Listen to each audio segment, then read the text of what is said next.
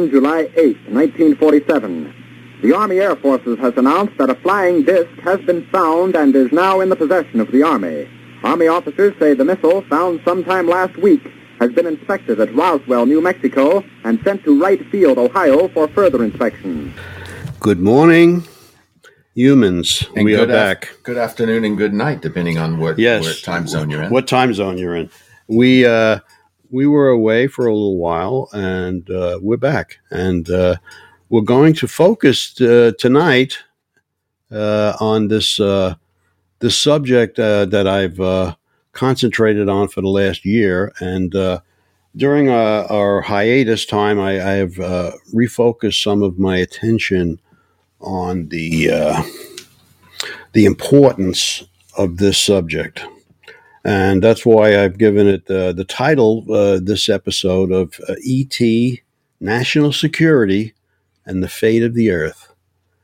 And I will cover all aspects of this bizarre subject I may drift in and out of, but the importance of trying to understand why this subject is a national concern. Why is it falling under such security when all of humanity would want to know if we were alone in the universe?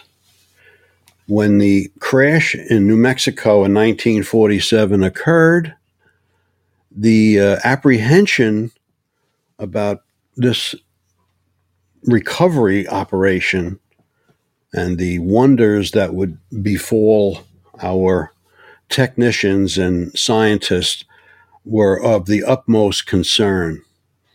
And to reveal to the American public after our world war that we exited would be not good. We needed a little peacefulness in our lives after the war. So the unanimous decision between the top generals and the presidency was that this subject would be classified higher than the Manhattan Project, higher than the Manhattan Project could ever be. The Manhattan Project was the atomic bomb, for those who don't know what the Manhattan Project stands for. But there were more than just a couple of people working on that project.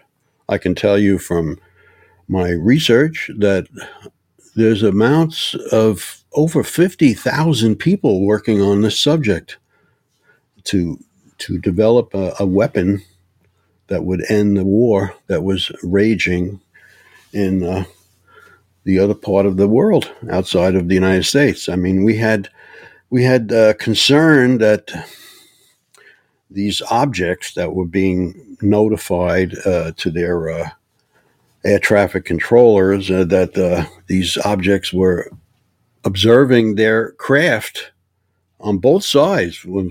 Either the enemy and the allies were also spotting these objects, and we thought they were German aircraft, actually, and they weren't performing any hostile actions towards our craft, but we did keep our eyes on them, and they became a novelty, actually, because they picked up a couple of names which became popular, and a rock and roll group picked up their name, which was the Foo Fighters. And everybody is very familiar with those names.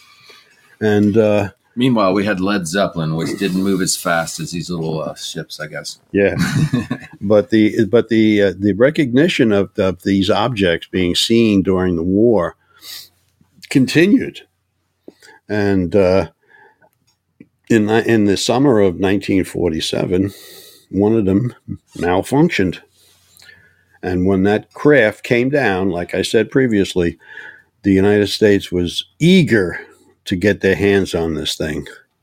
And it wasn't the first time that these objects malfunctioned.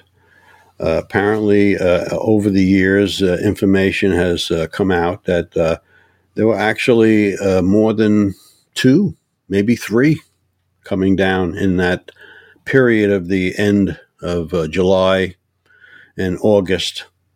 And according to a classified document that became public knowledge in the 80s, verified this recovery operation. And it was given a code named Majestic 12, which was a accumulation of 12 individuals who had the highest clearance in the United States government, and most of them on this list, on this document, seemed to have been involved in the Manhattan Project. And when this document came out, it revealed the recovery process that took place, and where these pieces of this craft were brought, and who got involved in the back engineering. It became more and more important to keep this information held from the American public. And so the national security became the direction that they were going to take. Mm-hmm. And the CIA got involved in this subject, and they had to de-emphasize all the clamor that was circling around this subject, because once the announcement that the 509th had picked up this craft, it became knowledge that was circulated all around the world. It's pretty significant what you're saying about making the connection between atomic weapons and the use of nuclear weapons and UFOs. Mm-hmm. Because the government's own involvement, not just on the surface of when the sightings were, we've always maintained that there's been increased sightings around nuclear events and mm-hmm. testings and things in wars, but and that's heavily reported. But to also make the connection that what the government's involvement is some of the same people in both programs. Mm-hmm. And when the Majestic 12 document was analyzed for proof or evidence of proof, it actually articulated the procedure from A to Z, from the initial memo that was issued by Harry Truman, and he gave authorization to the first Secretary of Defense, which was Forrestal, and we have an aircraft carrier named after the man. He was appointed by Truman to put together a group of individuals to figure out what to do about this craft and the implications of it. And so this started to become big stuff for the government. This was no silly joy. We had just finished with a big war where we lost millions of individuals, but now we were faced with a new complication. During the recovery operation of this craft in New Mexico, there were points of interest that looked like we had a contamination going on. Some of the individuals that were picking up this material became infected. They had to be put under decontamination. And when the creatures were located, the creatures were treated in a very special way. They weren't just treated like an injured human. They were treated in a way where they had to be isolated, and they had to find a place to bring these creatures. And this led to a deeper secrecy. And according to the information in the follow-up document that preceded the Majestic 12 briefing papers for Eisenhower, a manual was released. And this manual came out 2 years after the Eisenhower briefing document was released, actually printed for Eisenhower, And this manual actually showed great detail in handling this material and the special security methods that were employed to bring this stuff to different locations were extraordinary. The procedures were almost like a sci-fi movie, and investigators over the year used to hold this document up in the air and be a little bit curious whether it was legitimate or it wasn't a fabrication to confuse the public and get us to think that that there was somebody else out there. But the more the research showed that these things were actually legitimate and interplanetary, the security precautions on releasing any information on this subject became tighter and tighter. And here we are in 2022, and we're still debating whether these objects are legitimate. A couple of years ago, they had some sightings off the coast of the USS Nimitz. And these pilots, which are a part of our opening podcast segment, are amazed at what they're looking at. And pilots are one of the most highly trained military people that we have. They know what's in the air and what's different than atmospheric lightning and any geese and flying birds. They know the difference. So when they see something that's zigzagging and doing things that their aircraft could never handle, they get pretty excited. And when I first saw that video broadcast on local television, I was pretty amazed because I said to myself, "Wow, who allowed that to be released?" Because for the last 75 years, the pilots haven't been talking about this subject. That was their sacrificial lamb of a video. Yeah, it was almost like, was it a test to see the reactions of the general public? It's inconclusive forever.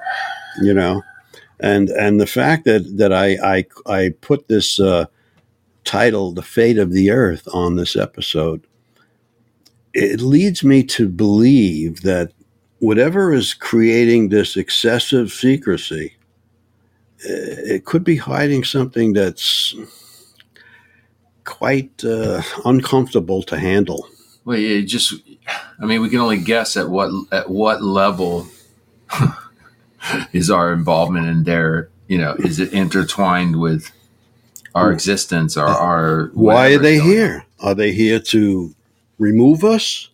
Are they here to occupy us? Can't be that, right? Because we're still here. So. We're still here. Could they be here to just enjoy the nice scenery that we have here in our planet and enjoy the palm trees and the warm weather? Or are they here to take our minerals away? We have excessive amounts of minerals in our... I feel like that's a good possibility. Or could they be here to stop us from playing with these weapons that cause an imbalance in the solar system? Could they be activating earthquakes in our planet? Maybe they don't like that. Maybe they're waiting till we grow enough cows to take over the planet. I mean, there's so many questions that have been asked as to what's the agenda, and the fact that this agenda is not openly known or talked about shows you that there could be something quite nasty behind this visit. And that's my concern, that the national security had to get involved with this subject. And in fact, in the final months of 1947, the National Security Act was put together.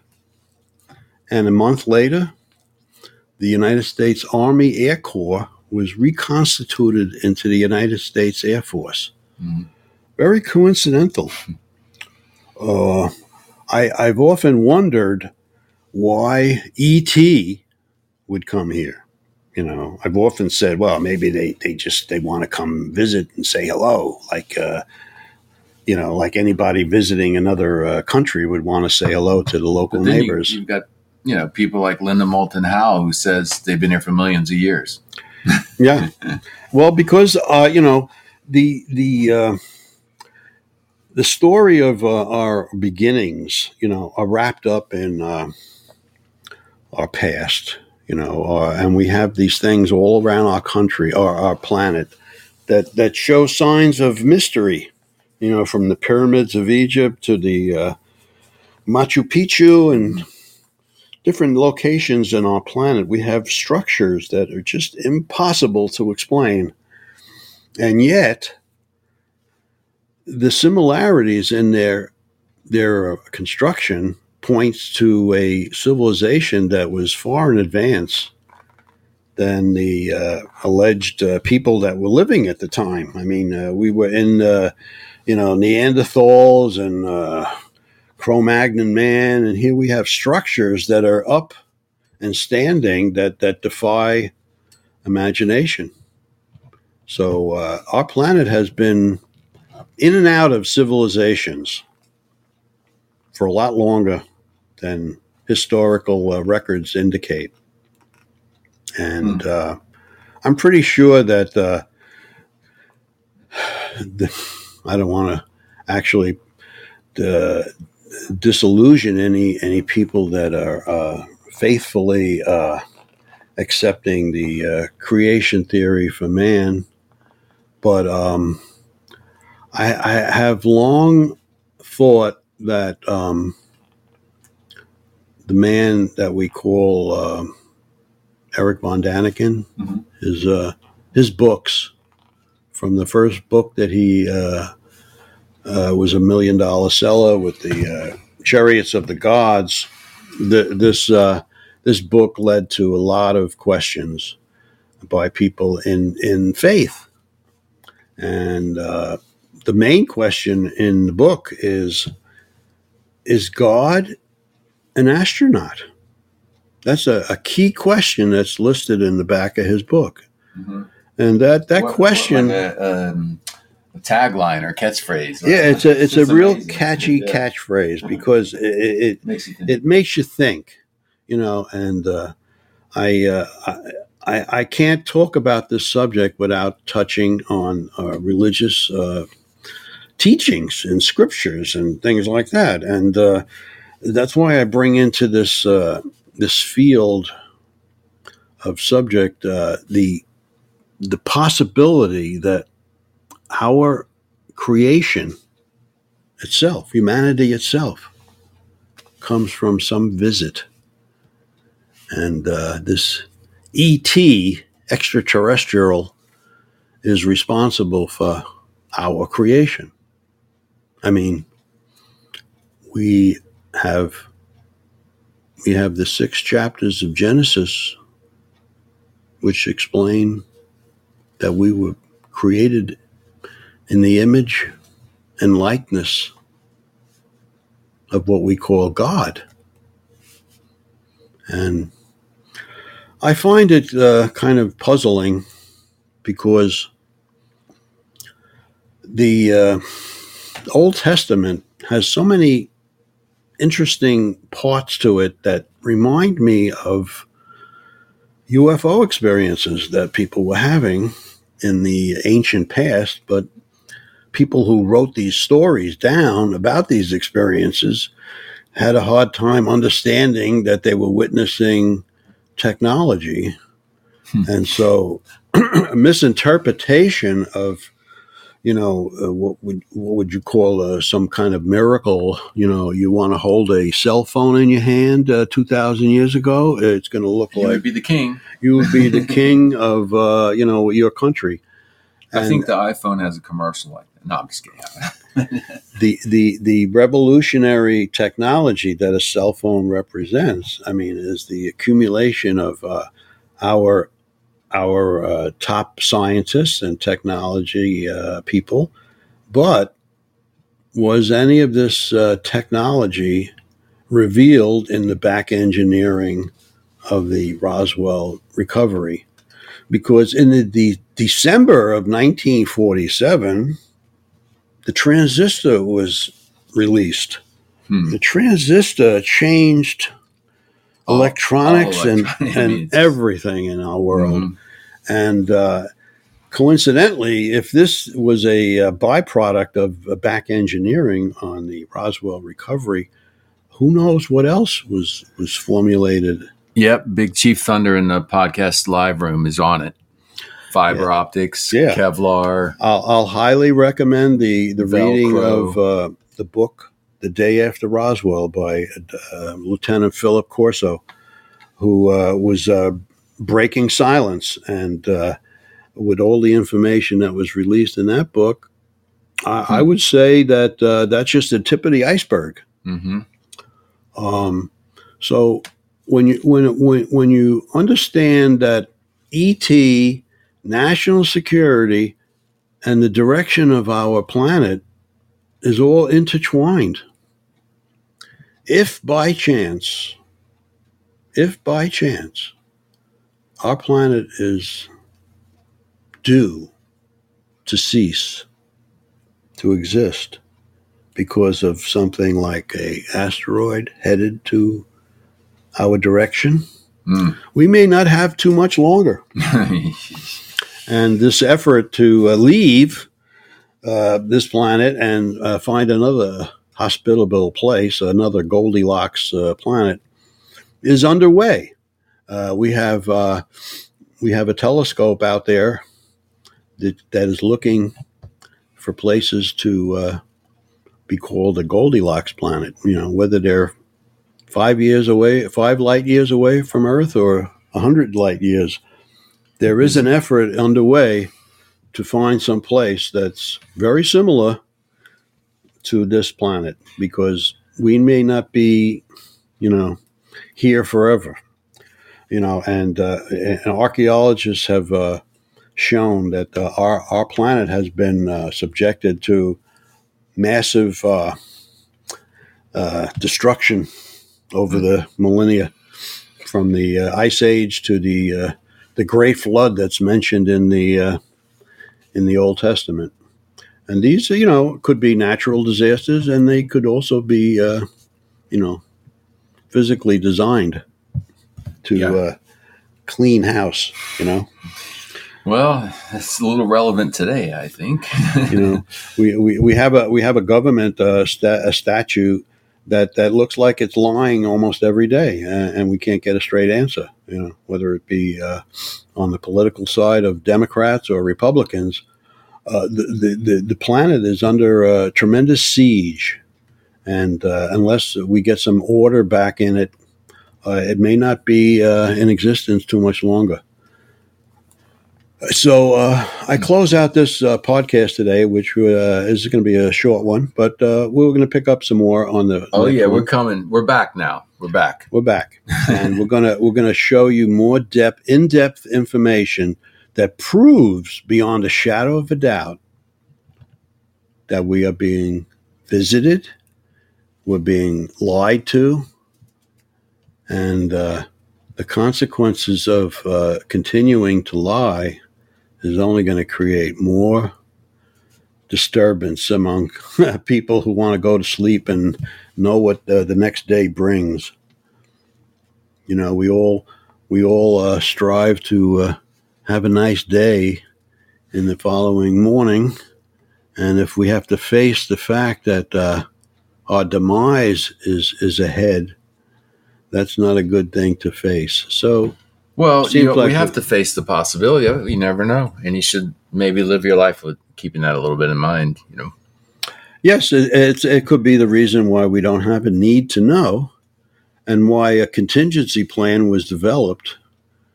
And this contingency plan is held in readiness should the need to be made known to the public that we're not alone. And I guess until that need becomes necessary, it will be held top secret until that time. And so I'm going to say good night and ciao. Good afternoon and good morning. And good morning and all of... over in Japan. All of those other nations that listen. And we'll talk again. Shout out to Australia, too. Oh, yeah. Even into cold Alaska, if there's anybody up there. We'll be back soon. UFO's Top Secret.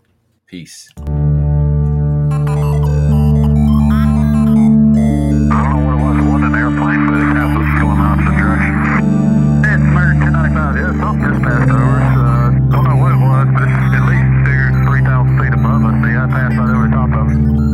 Greetings, Earthlings. You have discovered the podcast, Why Are